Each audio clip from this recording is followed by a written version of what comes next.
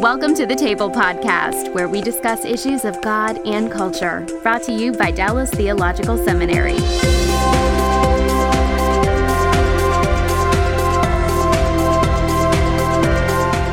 Welcome to the Table. We discuss issues of God and culture. I'm Darrell Bock, Executive Director for the Hendricks Center at Dallas Theological Seminary, and I am surrounded by a significant part of my Hendricks Center team. We are in the middle of a series on difficult conversations, and we have had one piece where we've talked about difficult conversations in general, but now we're going to try and apply that conversation to a particularly problematic area, not just in communities, but in our society at large, and that has to do with issues tied to race and ethnicity. And we've been involved in a really 3-year plus process of trying to help our own community think through issues of diversity. And that story has a beginning and a middle. Doesn't have an ending yet. We're still working through it, and in fact, we're actually in the process of transitioning from doing the groundwork that we have done on this topic to actually beginning to do things specifically aimed at the community and at large, and producing reflection and discussion about it. So I've brought our staff in at the Hendricks Center to discuss this, and so to my immediate left, it's probably your right as you face the screen, is Kim Cook. Everything's a matter of perspective, right? And then Amanda Stidham is on the end over there, and then Mikel De Rosario, who you also might recognize as sometimes hosts this podcast, is on my right. And the reason they're here is because we have as a staff have worked through how we went about this and how we wanted to help our community deal with it. So I'm going to go back to the beginning and just kind of walk through the process of what it is that we've been doing. But to do that, you kind of need a before and a during, and as I said, there's going to be an after because we haven't gotten there yet. But let's start with where we started, and I think Kim and Mikel have been with us the longest. Mm-hmm. So Kim, let me start with you because it's the South and ladies go first. And I know. So when you think about the way you might have thought about walking into a diversity discussion when you joined us on the staff, mm-hmm. What kind of was your take on things in terms of thinking about the issue? That's a loaded question. It is a loaded question. I would say I have always felt like I was very open to different cultures and diversity and different ethnicities. And when I was in high school and college, I did a lot of traveling and did quite a bit of living in different countries, and felt like I was a pretty good person at the diverse conversation and having sensitivities in that area.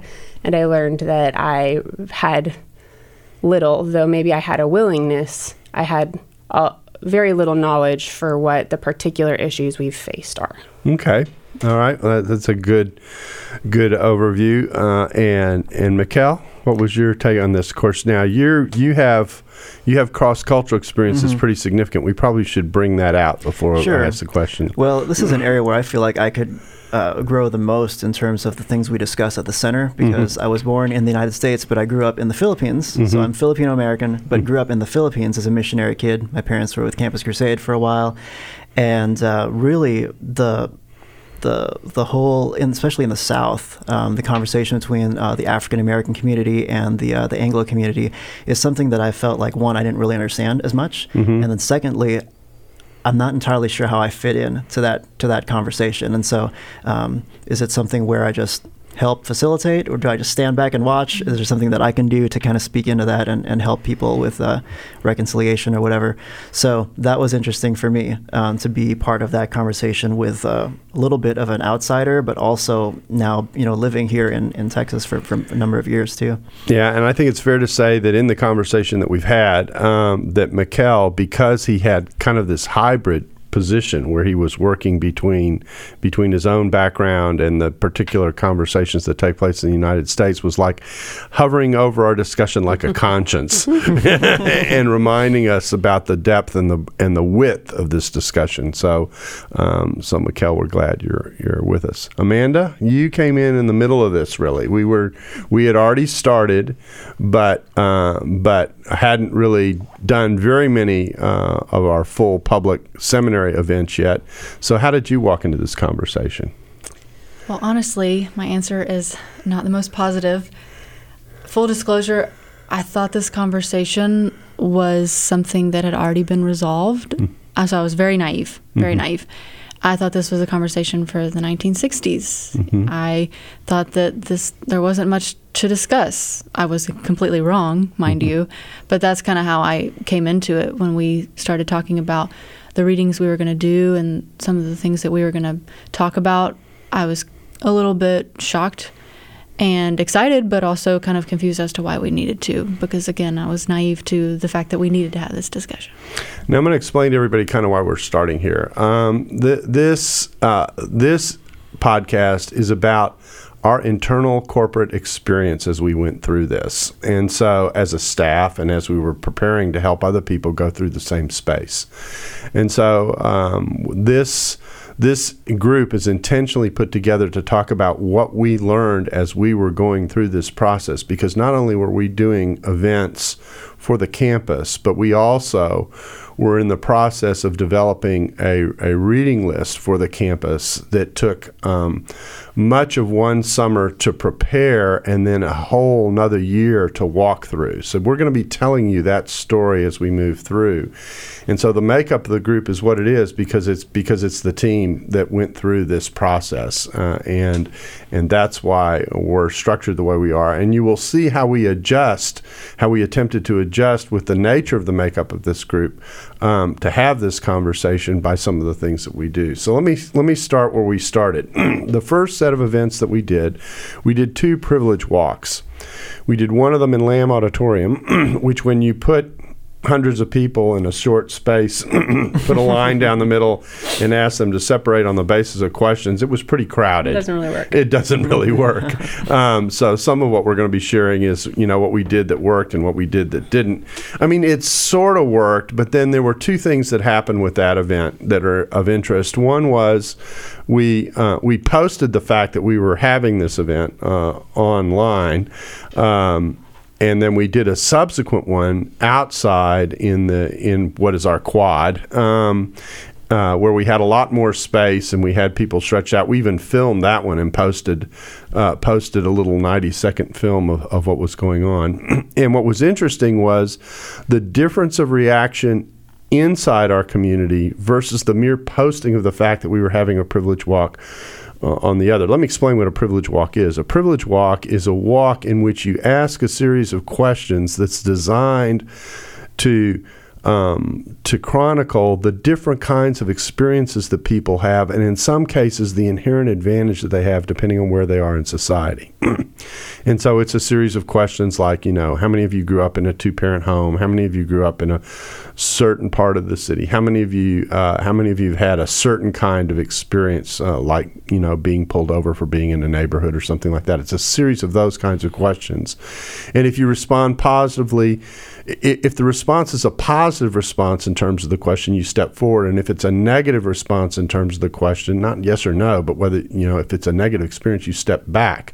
And so everyone lines up on the same line, and hopefully after you've asked about 15, 20 questions, you see the spread. And so there were 2 things that happened when we did this. One was we recognized as we were asking the questions the first go-around that because we were dealing with predominantly graduate students, we were already in a privileged conversation to some degree.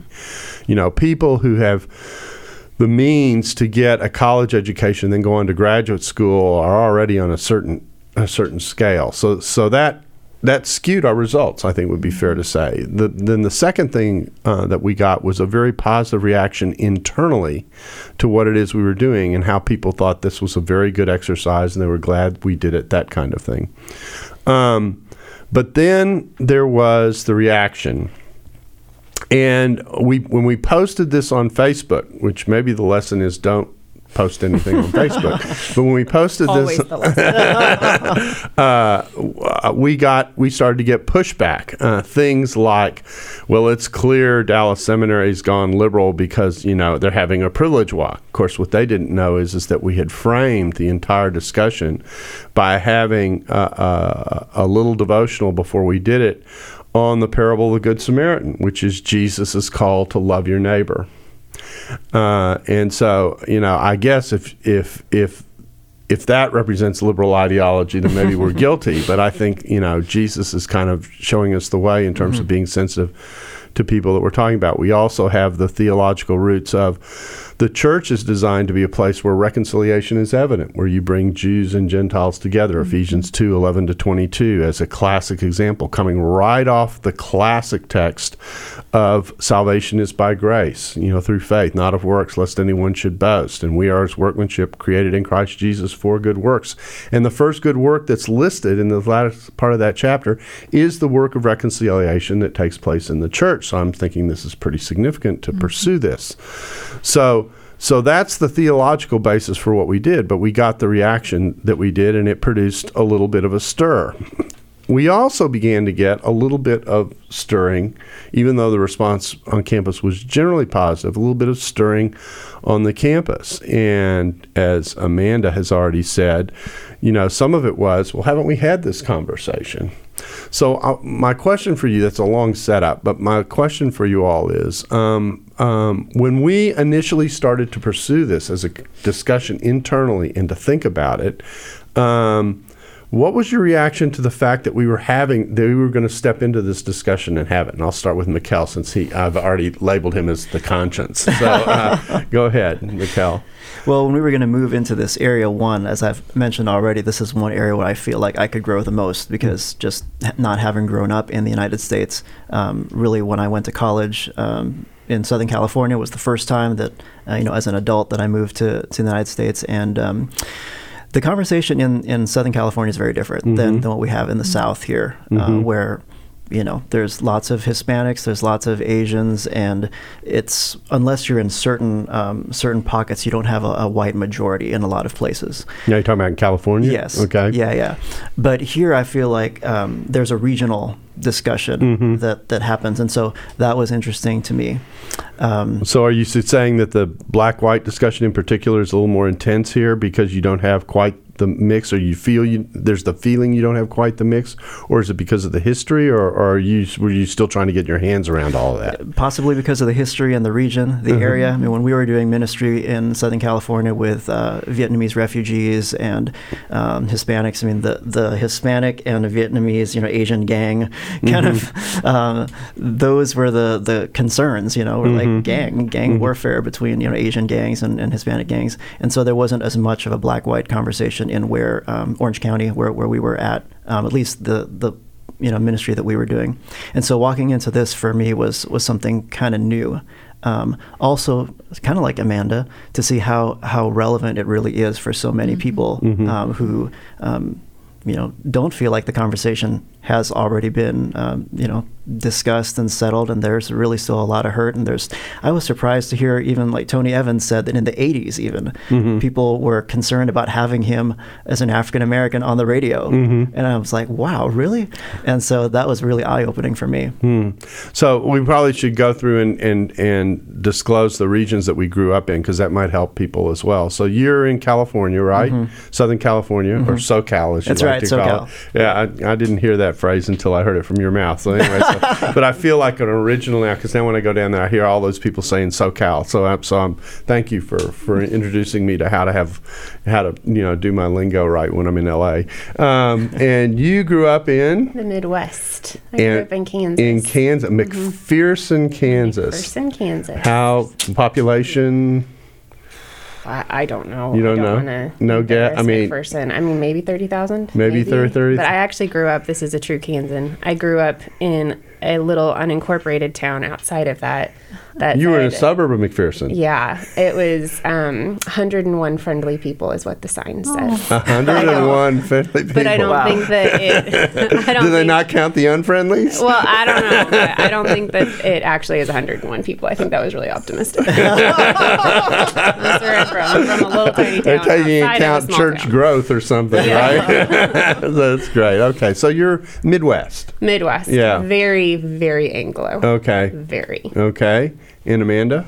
I grew up in a racially diverse area in Memphis, Tennessee. Okay. It's about 2 million people in the metropolis, but I think the majority is African American, around 65%.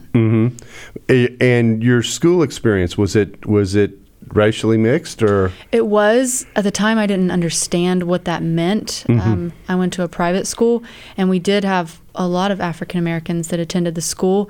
I didn't understand that they were privileged more so than any other African American person. Now, looking back, I can see that they did have privilege, but I didn't know how to call that or what to call that when I was that age. Now, how much, because it sounds like you may have had the most mixed experience growing. I grew up in Texas, but I went to a private school that was not very desegregated. So I was in the 60s conversation. That was all going on when I was growing up. How mixed were the communities that functioned in your school, or did people pretty much keep to themselves and to their own ethnicities? So I grew up in a suburb called Bartlett outside of Memphis, and it was not very mixed at all. It was not very diverse. But again, at the time, since I was naive to this conversation and the fact that we needed to have it, I didn't know that it wasn't mixed. I just assumed that the people I went to school with were the same as me. I didn't really spend a lot of time in East Memphis or West Memphis, for that matter, where they did have poor communities or communities with a lot of racial ethnicities and things of that nature. Okay. All right. So now let's come to the next step of what we did. So we did the privilege walks, and that kind of got us started. Then our next grand idea was to do a movie night. Okay, you shook your head. You have to pay for that look. We were trying. We were trying. Okay, so we scheduled this movie called Hidden Figures, and thinking, doing a movie night and wanting to build a discussion around it. And our goal had been to introduce a film that, one, people could sit and watch. You know, we had popcorn and stuff like that for it, just to give a feel for the event and kind of help everybody relax, and then have a discussion afterwards. And of course, this was a film that was very popular in Anglo communities when it was released. And those of you who don't know what Hidden Figures was, it was a film on three African American women who worked with NASA, whose story had basically been unknown, and talked about the social conditions and the way in which they were treated in the midst of their work with NASA, and showing really almost, it was an attempt, I think, to show, at least at one level, some of the hidden prejudicial things that were going on in the society at the time. This is a movie obviously about the 60s, and so it was designed to do that. I think probably one of the most well-known parts of the film is how the bathroom situation was handled at NASA, and there are scenes that are loaded with both humor but are trying to make a point about the way that worked for a black woman who was at NASA, who had to walk all the way across the complex to use the restroom, and it would cause them to be absent from their desks for a while, and there was a lot of play around that. But we had chosen this movie as kind of a discussion starter, for lack of a better description, and we're going into it swimmingly, enjoying what had been planned, and all of a sudden we got rumblings. And Kim, I'll let you describe what those rumblings were and what we did about it. So the rumblings that we got from some of our own community, some of the African American community on campus. Talk a little bit about that, and then how we tried to deal with that.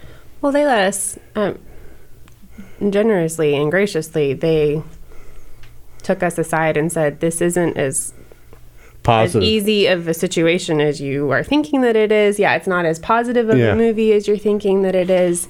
Here's how it's been received in the African American community, and here are the concerns with it. Here are our concerns with it, and you're getting ready to step into something that you probably don't know what's coming. You don't know what you're going to step into. We are, as your brothers and sisters in Christ, saying, please be careful, and you really need to think through this. And so from that, we took those brothers and sisters in Christ and said, thank you so much for making us aware of this and aware of our own ignorance in this area. And we formed basically some, like a focus groups. Thank you. Focus.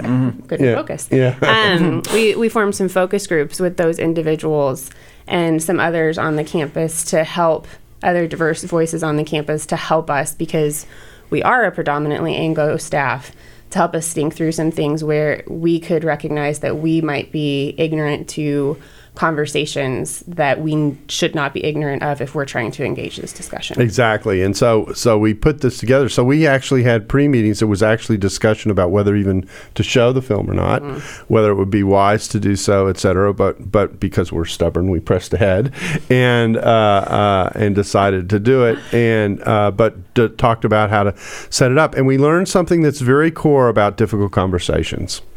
And I'm sure this is something that Dr. Barnes and Dr. Woody and I discuss in the first part, which is that all conversations have three levels. There's what you're talking about. There's the level of the filter that you take that through, and then there is the way in which your identity is impacted by that conversation. And most people, when they have their conversations, are only thinking about the top layer. They're reacting on the basis of the other two, but they're only thinking about the top layer.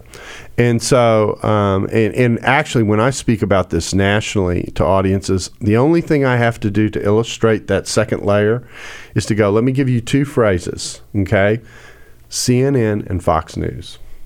And the moment I do that, people immediately get, there are filters through which this top layer is going through. And so the result of what you get when you take stuff through the filters ends up looking very differently. In fact, my joke when I do this is I say, and sometimes you wonder if they're living on the same planet, even though they're looking at the same thing. And so this is a very natural thing. And we were trying to probe what produces those filters? Well, one of the things that produces those filters, obviously, is a different kind of experience. They've had a different kind of experience that has, in some way, shaped the way they see what's going on. And these focus groups allowed us, I think, to begin to probe why is it you can look at the same set of phenomena and see very different things. So I would say the focus groups were pretty helpful to us. Amanda, you came in kind of in the middle of this process rather than from the very beginning, but you've sat in on some of these focus group discussions. Tell me what your experience was in working through those. So the first focus group I sat in on, again, I was coming into it with the naivete of being unaware that this was a conversation that needed to be had. So once I kind of got on board and started to trust those I was hearing that, yes, you do need to be engaged in this conversation, I started to feel a visceral reaction within myself of distaste for this conversation, as if I were feeling guilty for something. And this was new.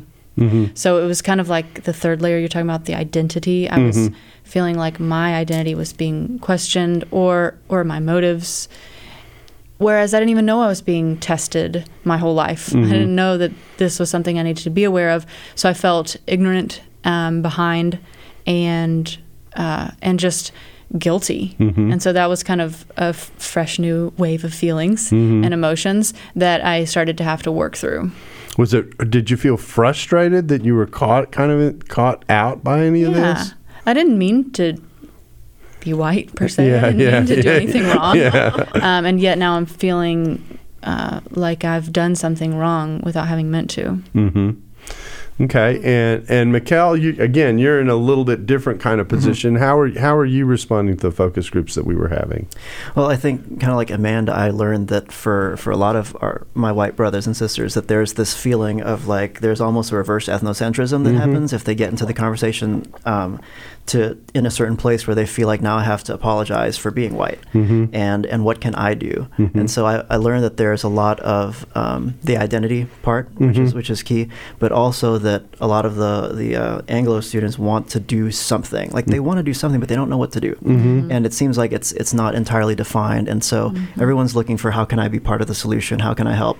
How can I help facilitate this? And that it's kind of ethereal sometimes. So it's a strange position to be in, because on the one hand you're trying to get located, okay, why is this all going on, and why am I reacting it to the way that I am? And yet there's another part of the person who says, well, I'd really like to step into this positively, but I'm just not quite sure where to step without getting into trouble. So there's an awkwardness to it. If I can go back to the privilege walk, another thing I learned is we have different perspectives on what privilege actually is. That's right. So, for example, when one of the questions said, if you grew up in an urban environment, take a couple steps back. And I thought, I didn't know I was not privileged because I grew up in an urban environment, because I felt sad for people who had to grow up in the corn, Right. And it's like I had hotels and malls and, all kinds of things. You had more than 101 friendly people. Yeah. So a lot of stuff, right? And so I thought, well, I didn't feel like that was not being privileged. I thought I had a lot of privilege growing up in an urban environment where there were all kinds of resources, public transportation, all this stuff.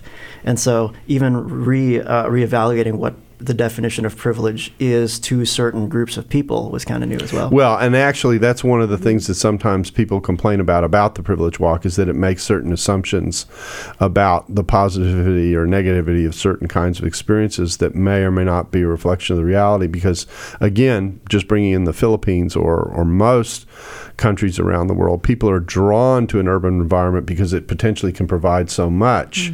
And so our demographics globally are shifting because of what a city can provide. So yeah, there are interesting challenges in relationship to that as well. Well, we did. This episode is brought to you by the Truce Podcast. I'm sure you've been there. You're at an event, a dinner, a small group, and someone says something like, if you're a Christian, you have to vote Republican. That raises an interesting question. How did evangelicals like me get to the place where we just assumed we'd all vote one way? This season on the Truce Podcast, we're diving deep into the complexity of the 1970s and 80s to understand how evangelicals tied themselves to the Republican Party. It's a story that involves murder, corruption, redemption, and our need to be heard. I'll be talking with celebrated historians like Rick Perlstein, Pulitzer Prize winners Frances Fitzgerald and Jesse Eisinger, and some of the best guests I've ever had. Truce is the show that uses journalistic tools to look inside the Christian church. We press pause on the culture wars in order to explore how we got here and how we can do better. Subscribe to Truce anywhere you get podcasts or listen at trucepodcast.com. That we did the Hidden Figures. We had the conversation afterwards. I think it'd be fair to say that the discussion that we ended up having, I actually think this is fascinating. I think this is one of the adjustments that we made as a result of the focus groups, was rather than going in and discussing the film per se and how people reacted to it, and in part of that had to do with knowing the history of the film and how accurate it was versus what really happened, which we discovered as a result of the focus groups wasn't quite a one-to-one match. The discussion that we ended up having was a discussion about why is it that some groups respond positively to this film and other groups respond negatively to this film. And how we're back to where we were. How can you be looking at the same thing and respond so differently? And that was a revealing conversation for a lot of people, but it also was a troubling conversation because this was supposed to be a feel-good movie. And it didn't make everybody feel good. And so that caused us to dig in a little more and say, what's causing that? Why is it that something that on the surface, at least to one group, looks so positive can be so problematic to another? We also, during this time, launched into a series of doing specific podcasts that address this area. So one in particular that I remember, although we did at least a couple, was the interview I did with Tony Evans, in which I opened with the question, tell me what I as an Anglo don't get about being black in America. And he spent, I don't know, 5-10 minutes. It was a good long. He would just went through a sequence of experiences that he, as a black African American, goes through on a regular basis that I never even have to think about. Just one after another. There's an article, well-known article by Peggy McIntosh called "The Invisible Knapsack" that does the same kind of thing. And what that's designed to do is to indicate the difference between two kinds of experiences that is so great that it's forming. And it also is reflective of what we might call the inherent structures in a society that advantage or disadvantage one group or another. That's what privilege is.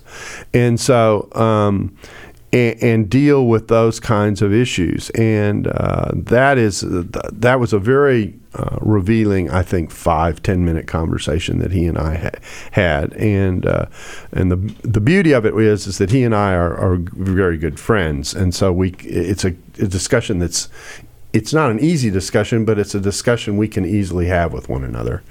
And so we put that out on the table. So we marched along, and we decided to do two things. We decided to have another movie night, and we decided to begin building a reading list.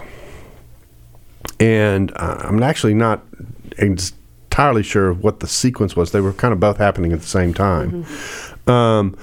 The movie that we decided to take a look at, and I think I'll go through the movie nights and then come back to the reading list, was the movie Selma, which we saw as an educational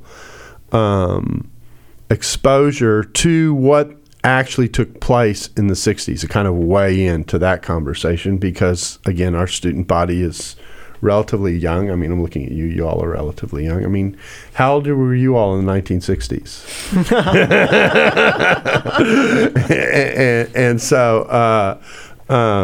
And so we decided that would be a good movie in. And again, we got our focus group said, now, wait a minute. You don't realize how difficult this discussion is for some people.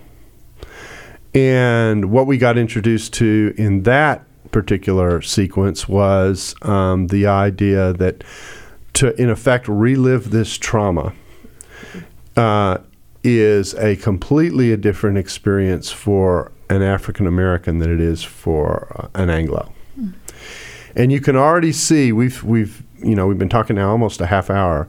You can already see how focused we were, particularly on the black-white discussion and what it was that we were doing, which we're going to be coming back to in a second. So we did this movie, and it kind of opened up all the difficult conversation that one has when one deals with race. And it was such a success, we've decided not to do another movie night.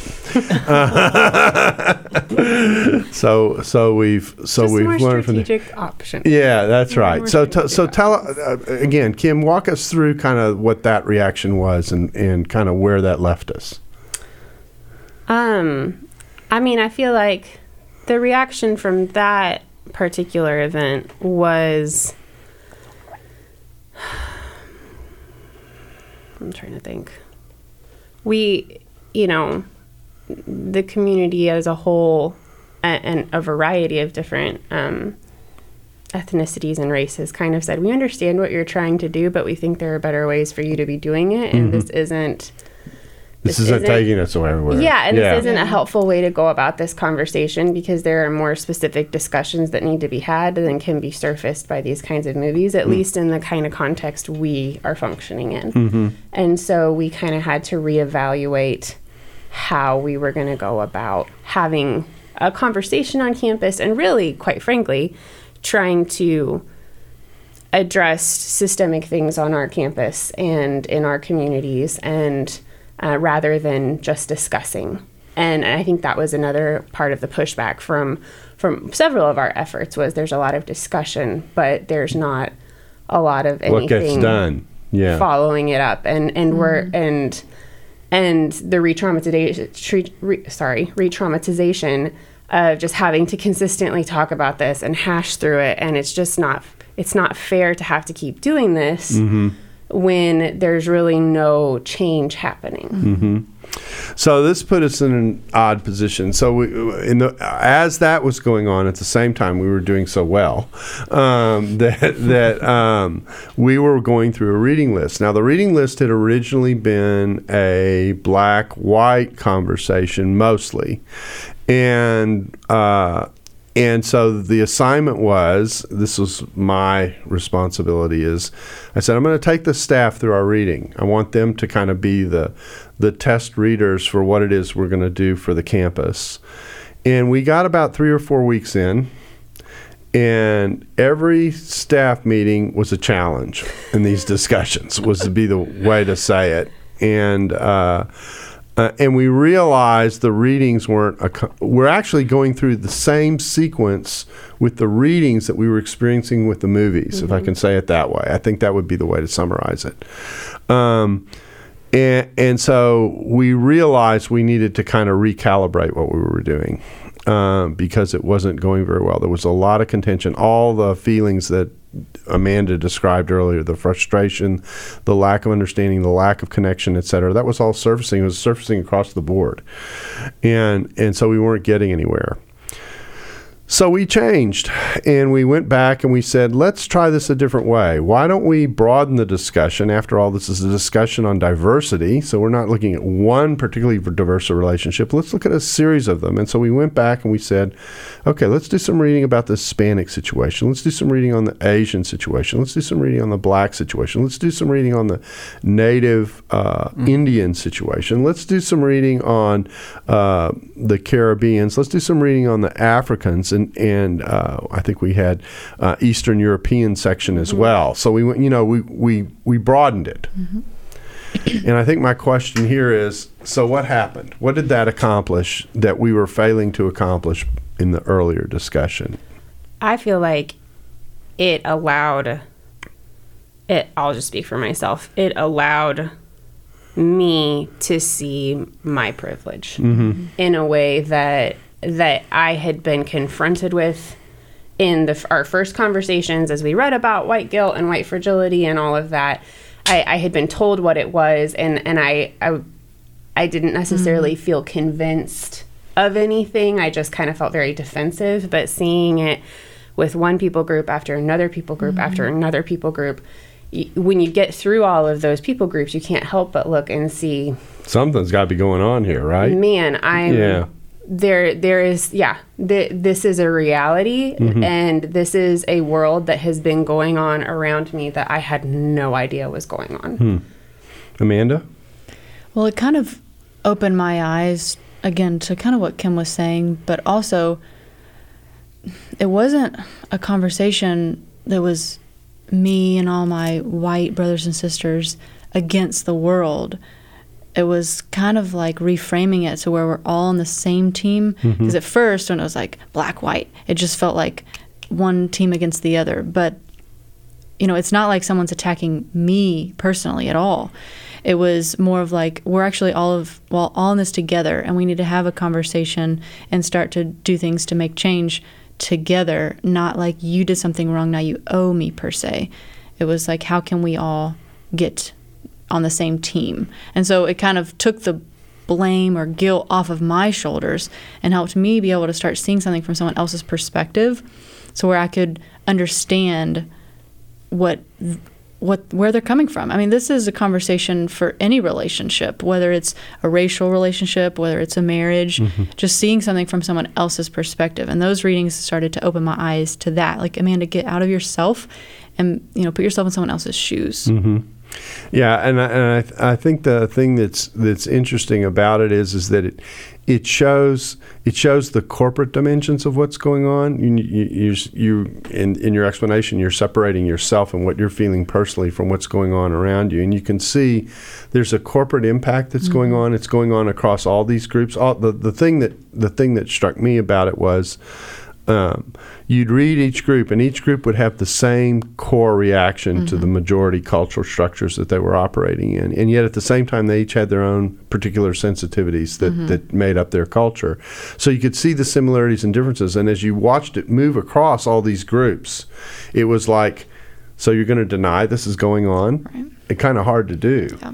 Well, and you saw the system. Yeah. You saw the systemic oppression Yeah. of anybody that does not look like us. And that's really, for me, was the turning point in the conversation and in my understanding, was when I really began to understand and see the system and the systematic problems. Okay. So, again, Mikkel, as a conscience, you were watching this, and your reactions were almost multiple, weren't they? Yeah, well, if I can juxtapose the Selma movie and the readings, the Selma movie actually is something that not a lot of us noticed, but there were actually a lot of international students who were there. That's right. Who, like me, were learning about this. In high school, I took AP US History. I passed the AP US History exam, but I did not have that kind of being able to walk into an experience like that, to see really what was happening, the way the movie portrayed it. So that was eye-opening. That was learning on my part, and also on especially. So it was plugging students. A hole that you had, and helped you to understand why is this such a big deal. Yeah, well, it's not just something you read about in a book. What a movie does is it helps you enter into something emotionally. And so that was helpful for me. And then when it comes to the readings, when we started branching out beyond simply the black-white conversation, not that it's a simple conversation, but exclusively focusing on that. I felt heard, felt like less of a ghost, and I felt like, even though I personally, in my own experience, growing up in the Philippines and then moving to the United States as an adult, I have not felt held back in any way whatsoever by the fact that I'm not white. But that's not everybody's experience. And so rather than me saying, that's not a problem, I don't get denied entrance into this school or that school because I'm not white. Well, but that's not everyone's experience. And so that was a learning thing for me as well. Okay. So what we've done is we've put together this reading list, which we haven't released yet to the public. We've actually circulated it, not just internally a little bit, but we've sent the list to a couple of people on the outside to take a look at for us. But we've put it together, and it is structured around these different groups. Well, there's a beginning part that is just an orientation to the discussion in general and to the issues of having these kinds of conversations, that they're difficult, that they're inevitably turbulent, that they're inevitably challenging people on all sides in a variety of different ways, and then how to think about them, doing some definitional work as well so that people who hear and read terms on a regular basis will understand what they do and don't mean, which is important. And then we go through these various groups, and then we get at the end of the list, there's two forms. There's a short list and a longer list that gets into specific issues that come up where you can see these kinds of things going on. It's a wide open list in terms of perspectives that are put forward, because part of our commitment is to have a conversation in which you're hearing the whole public square aspect of this conversation, which is important. And so we're on the edges of releasing this list, both to our community and then making it available to people in general. Tell us about your experience in going through the readings. Now, remember, what we did is we not only did the readings together, but of course we had discussions about each piece as we went through it as a part of our staff meetings. So let's talk a little bit about what that experience was like. And even though, Amanda, you asked me not to ask you first on something, on this one I'm going to ask you first. So tell me what your experience was as we went through the readings on this. Well, the reading list was very helpful that it started with, as you say, how to have a difficult conversation. So you wrote a piece about the 3 levels, and that was very eye-opening, because if you're not privy to it, then you assume that you understand and see things the same as everybody else, when really you're being influenced by your lens and your identity. So just having that piece as one of the preliminary pieces we read was very helpful. We also read one that was called, I think, Difficult Conversations, where someone is actually writing out almost as a script. Say it's a play or something. Whereas someone will say something, it was written out, and then on the other side of the sheet, it was what that person interpreted. And I'll tell you, that helped me extremely just within marriage, of knowing that 90% of what I say, or I made that percentage up, but a lot of the percentage of what I say, it is my job to make sure that I am interpreted correctly. And so that kind of opened my eyes to that, hey, maybe everything you say or everything that is said in society is not interpreted the same way as the way you take it. So that was helpful at the beginning. As we went through the readings, at first I was still a little naive and I hadn't had my eyes fully opened, if you will. And I started to feel guilty, but also frustrated, and also feeling as if, well, this isn't still a problem. Why are we even doing this? I already have a lot of reading for school. Why am I reading all this stuff? This isn't still going on. Because both the movies we watched were set in the 1960s. And so I'm like, this is a conversation for, all the people from the 1960s, not necessarily for my generation. And as we went through, like Kim said, these repetitive problems that we read week after week, you cannot deny it. And so at first I felt... And these are more recent pieces, too. Exactly. Yeah. That was the thing. They were from just a year ago or 2 years ago. Yeah. And so I was just unable to deny that this is a problem that needs to be addressed, and you need to have your eyes open to it, Amanda. And so it took, honestly, the Holy Spirit within me to humble me to, hey, Amanda, this is not something that someone is personally attacking you, and this is a problem. You need to have a softened heart to see things from other people's perspective. Kim?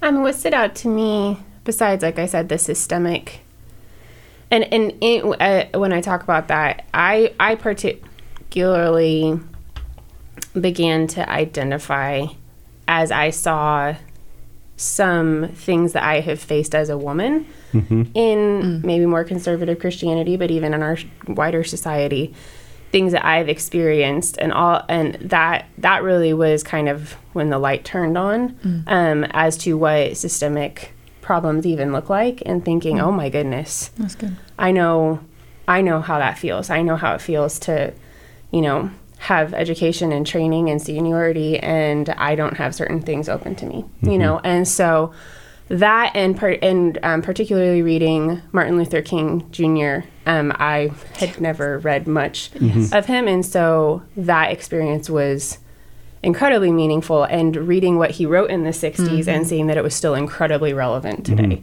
was really eye-opening. And Mikhail? Yeah, I think for me, the difficult conversations piece at the beginning was so helpful to frame every single area of this discussion, because it goes beyond even just talking about multiculturalism and diversity. It goes even when you're talking about world religions or defending the faith or anything about what you believe, is to not think, well, who's right and who's wrong in this situation right away, but to put yourself in somebody else's shoes and be able to have that conversation in a way that isn't combative, in a way that's more coming alongside the other person and exploring together rather than having an us versus them. Yeah, the key part of that conversation is to say that before you actually go into assessment and figure out what's right and wrong about it, or what needs to be fixed, or however you're going to pursue that conversation, you got to be sure you're understanding each other and where each of you are coming from. I sometimes call it getting a spiritual GPS on somebody. And so, and that takes a good deal of listening and what I call muting your assessment meter. It isn't that you turn it off, but that you mute it, that you aren't responding to someone by thinking, how am I going to respond, react, or rebut what's being said? But your first instinct is to say, can I understand what this person is saying to me first and why they're saying it? And then working from that space out. So that's an important part of the discussion. Okay, now I'm going to ask a couple of difficult questions. So there was, I'm hearing there are undulations of guilt or distancing or something going on initially. It's clear you've worked through that to some degree in terms of processing it and understanding it. How did you work through? How did you the way these discussions work is you hit a barrier, and usually it's this reaction, and that becomes, I'm going to use a old evangelistic phrase, the hour of decision. I'm using it in a new way. And so now you've got to decide, am I going to step back and withdraw? Am I simply going to react, or am I going to push through? So talk a little bit about that process for each one of you. What was that? What was that like? And of course, Mikkel's, yours is kind of a mixture because you've got the understanding of a kind of minority experience on the one hand, and yet you're watching this go on the other. So how did you process through that? Yeah, I'm also married to a white woman, so I have my foot in that community as well. Where my family is white, and so I understand where some of the guilt comes from. I personally didn't struggle with any guilt going through these, but that's just because none of these. I don't think many authors had people like me in mind when they were writing. Yeah, you were the ghost, as you like to say. Yeah. But the idea of loving people well is what should make us trudge through what might be difficult, what might be uncomfortable, because in the end, I think we really need to see people as people, and not whether it's world religions, whether it's a particular race, instead of seeing someone as a Muslim or seeing someone as an Asian person, whatever, that you see that person as a person. And in the same way that we're not going to stereotype what a Muslim believes, a particular Buddhist believes, we shouldn't stereotype the experience of somebody else from a certain ethnicity, but really to be that listening ear, to understand where they're coming from, what their experience is, and then to stay the course with them out of love, because that's what Christ has called us to do. Okay, Kim? Well, my moment was in Dr. Bach's office when I was upset, and he was talking me through this. And you were highlighting, you come to this point where it's uncomfortable and difficult, and you don't really want to keep going, and it is a privilege for a white person to even have the option to turn back, whereas most other races and ethnicities don't have that option because they live in the majority culture world. That's right. So in and of itself, I'm standing in a privileged position where I can choose to engage, and Dr. Bach challenged me that the Christ-like thing is to push through and to enter into discomfort and on behalf of another person and on behalf of their well-being and loving them. And so from that, it really was, okay, well, that makes a lot of sense. And so you put your head down and went through the wall. I did my best. and I'm still working on it. Right. I feel like none of us are in a place where we feel like, oh, we've got this. We totally understand. Right, and that exactly. would be incredibly arrogant and wrong to be saying. But I think that was really one of the points where I thought, okay, I understand maybe even more of a theological reason why I'm doing this and how to go about it. And the first step, at least for me, is pushing through the discomfort and being willing to engage something that I have the privilege to walk away from, sort of. But that other people don't even have that opportunity. And I need to do this for them and loving them. And that's how we all become one anyway. Amanda? I would say I looked at it through the lens of my giftedness and knowing that I never want to back down from a challenge. And so I did see it as a challenge, but I knew that I couldn't just walk away because it was something that had to be pushed through, like you said. But the turning point was, I don't remember which staff meeting, but you repeated yourself a couple times that, again, like I said earlier, this is not a conversation where someone is attacking you personally. This is a corporate discussion. And that kind of took the load off my shoulders personally and helped me to realize that, okay, you're actually looking at this as a team, and I'm a huge participator, extreme extrovert. And so it became like me with my team against this problem, not someone or a problem against me.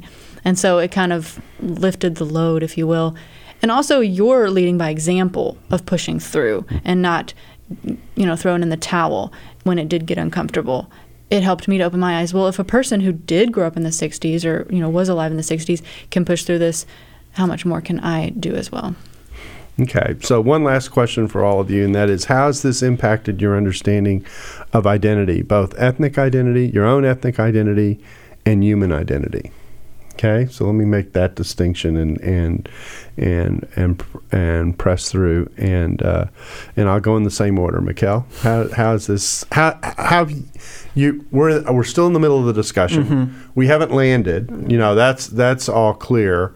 But kind of where do you see where we are now as we're in the midst of this? In terms of identity, for me, it's solidified in my mind how strongly certain people hold to ethnicity as part of their identity. Mm-hmm. Now, for me personally, that's not something I hold very, very strongly. I'm cognizant that that's a part of who I am, but I hold much more strongly to other things about me, like being a Christian, for example. Mm-hmm. Whereas for other people, it's a lot higher on their values list than for me. And so just an awareness of that. Also an awareness of whenever somebody looks at you, before you even open your mouth about the gospel or anything else, they've already formed some kind of an idea about who you are and what you believe. And especially if you're from different ethnicities, there may be an unspoken kind of communication thing that's already going on there that you need to understand, a pre-understanding that you need to know where they're coming from so that you can engage better. Kim? I mean, it just opened my eyes to the sheltered Kansas world that I grew up in and was functioning from, and it's been interesting ever since we've gone through a lot of these discussions. My husband and I like to watch old shows. I mean, like from 2000 kind of thing. So those are old. They're not old. Not necessarily dealing with current issues kind of thing. And I've been shocked at how many movies and shows and episodes that I've seen dealing with racism and that kind of thing that I had never even seen. Mm-hmm. And I never heard the message that they were even trying to get it across, in the 90s or in the 2000s. And it just showed how I just had my blinders on and I didn't understand a large part of the world's experience. Amanda?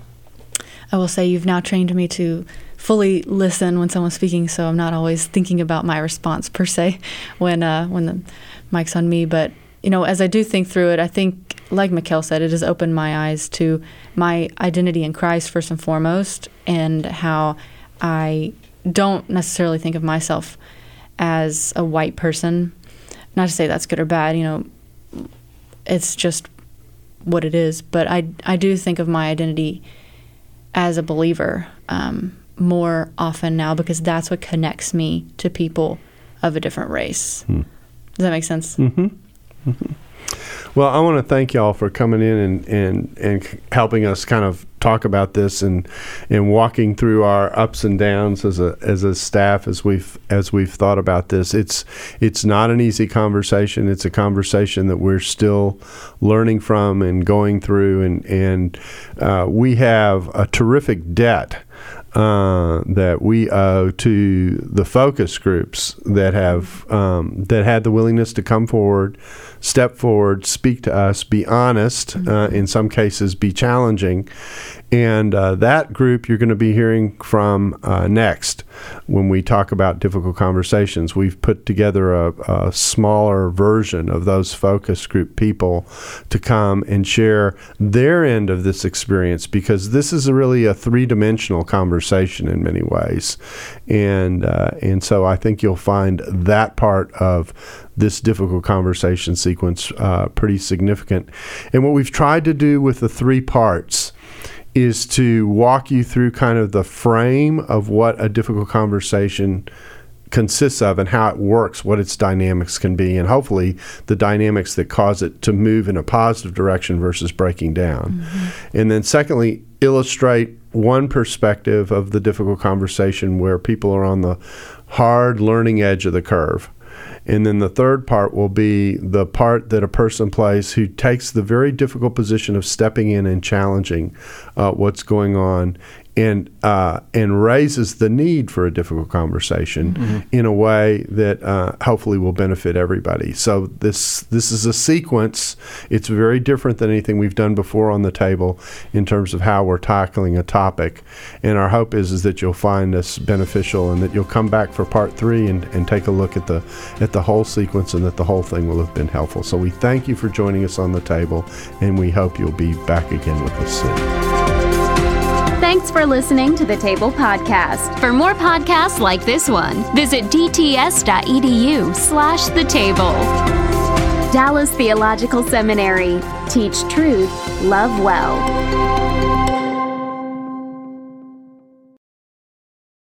This episode is brought to you in part by the Beyond Ordinary Women Ministries podcast. Do you want to grow in your influence? BOW's episodes feature tips for leaders of any kind, from mentoring one woman to leading a ministry. Browse BOW's podcast at beyondordinarywomen.org.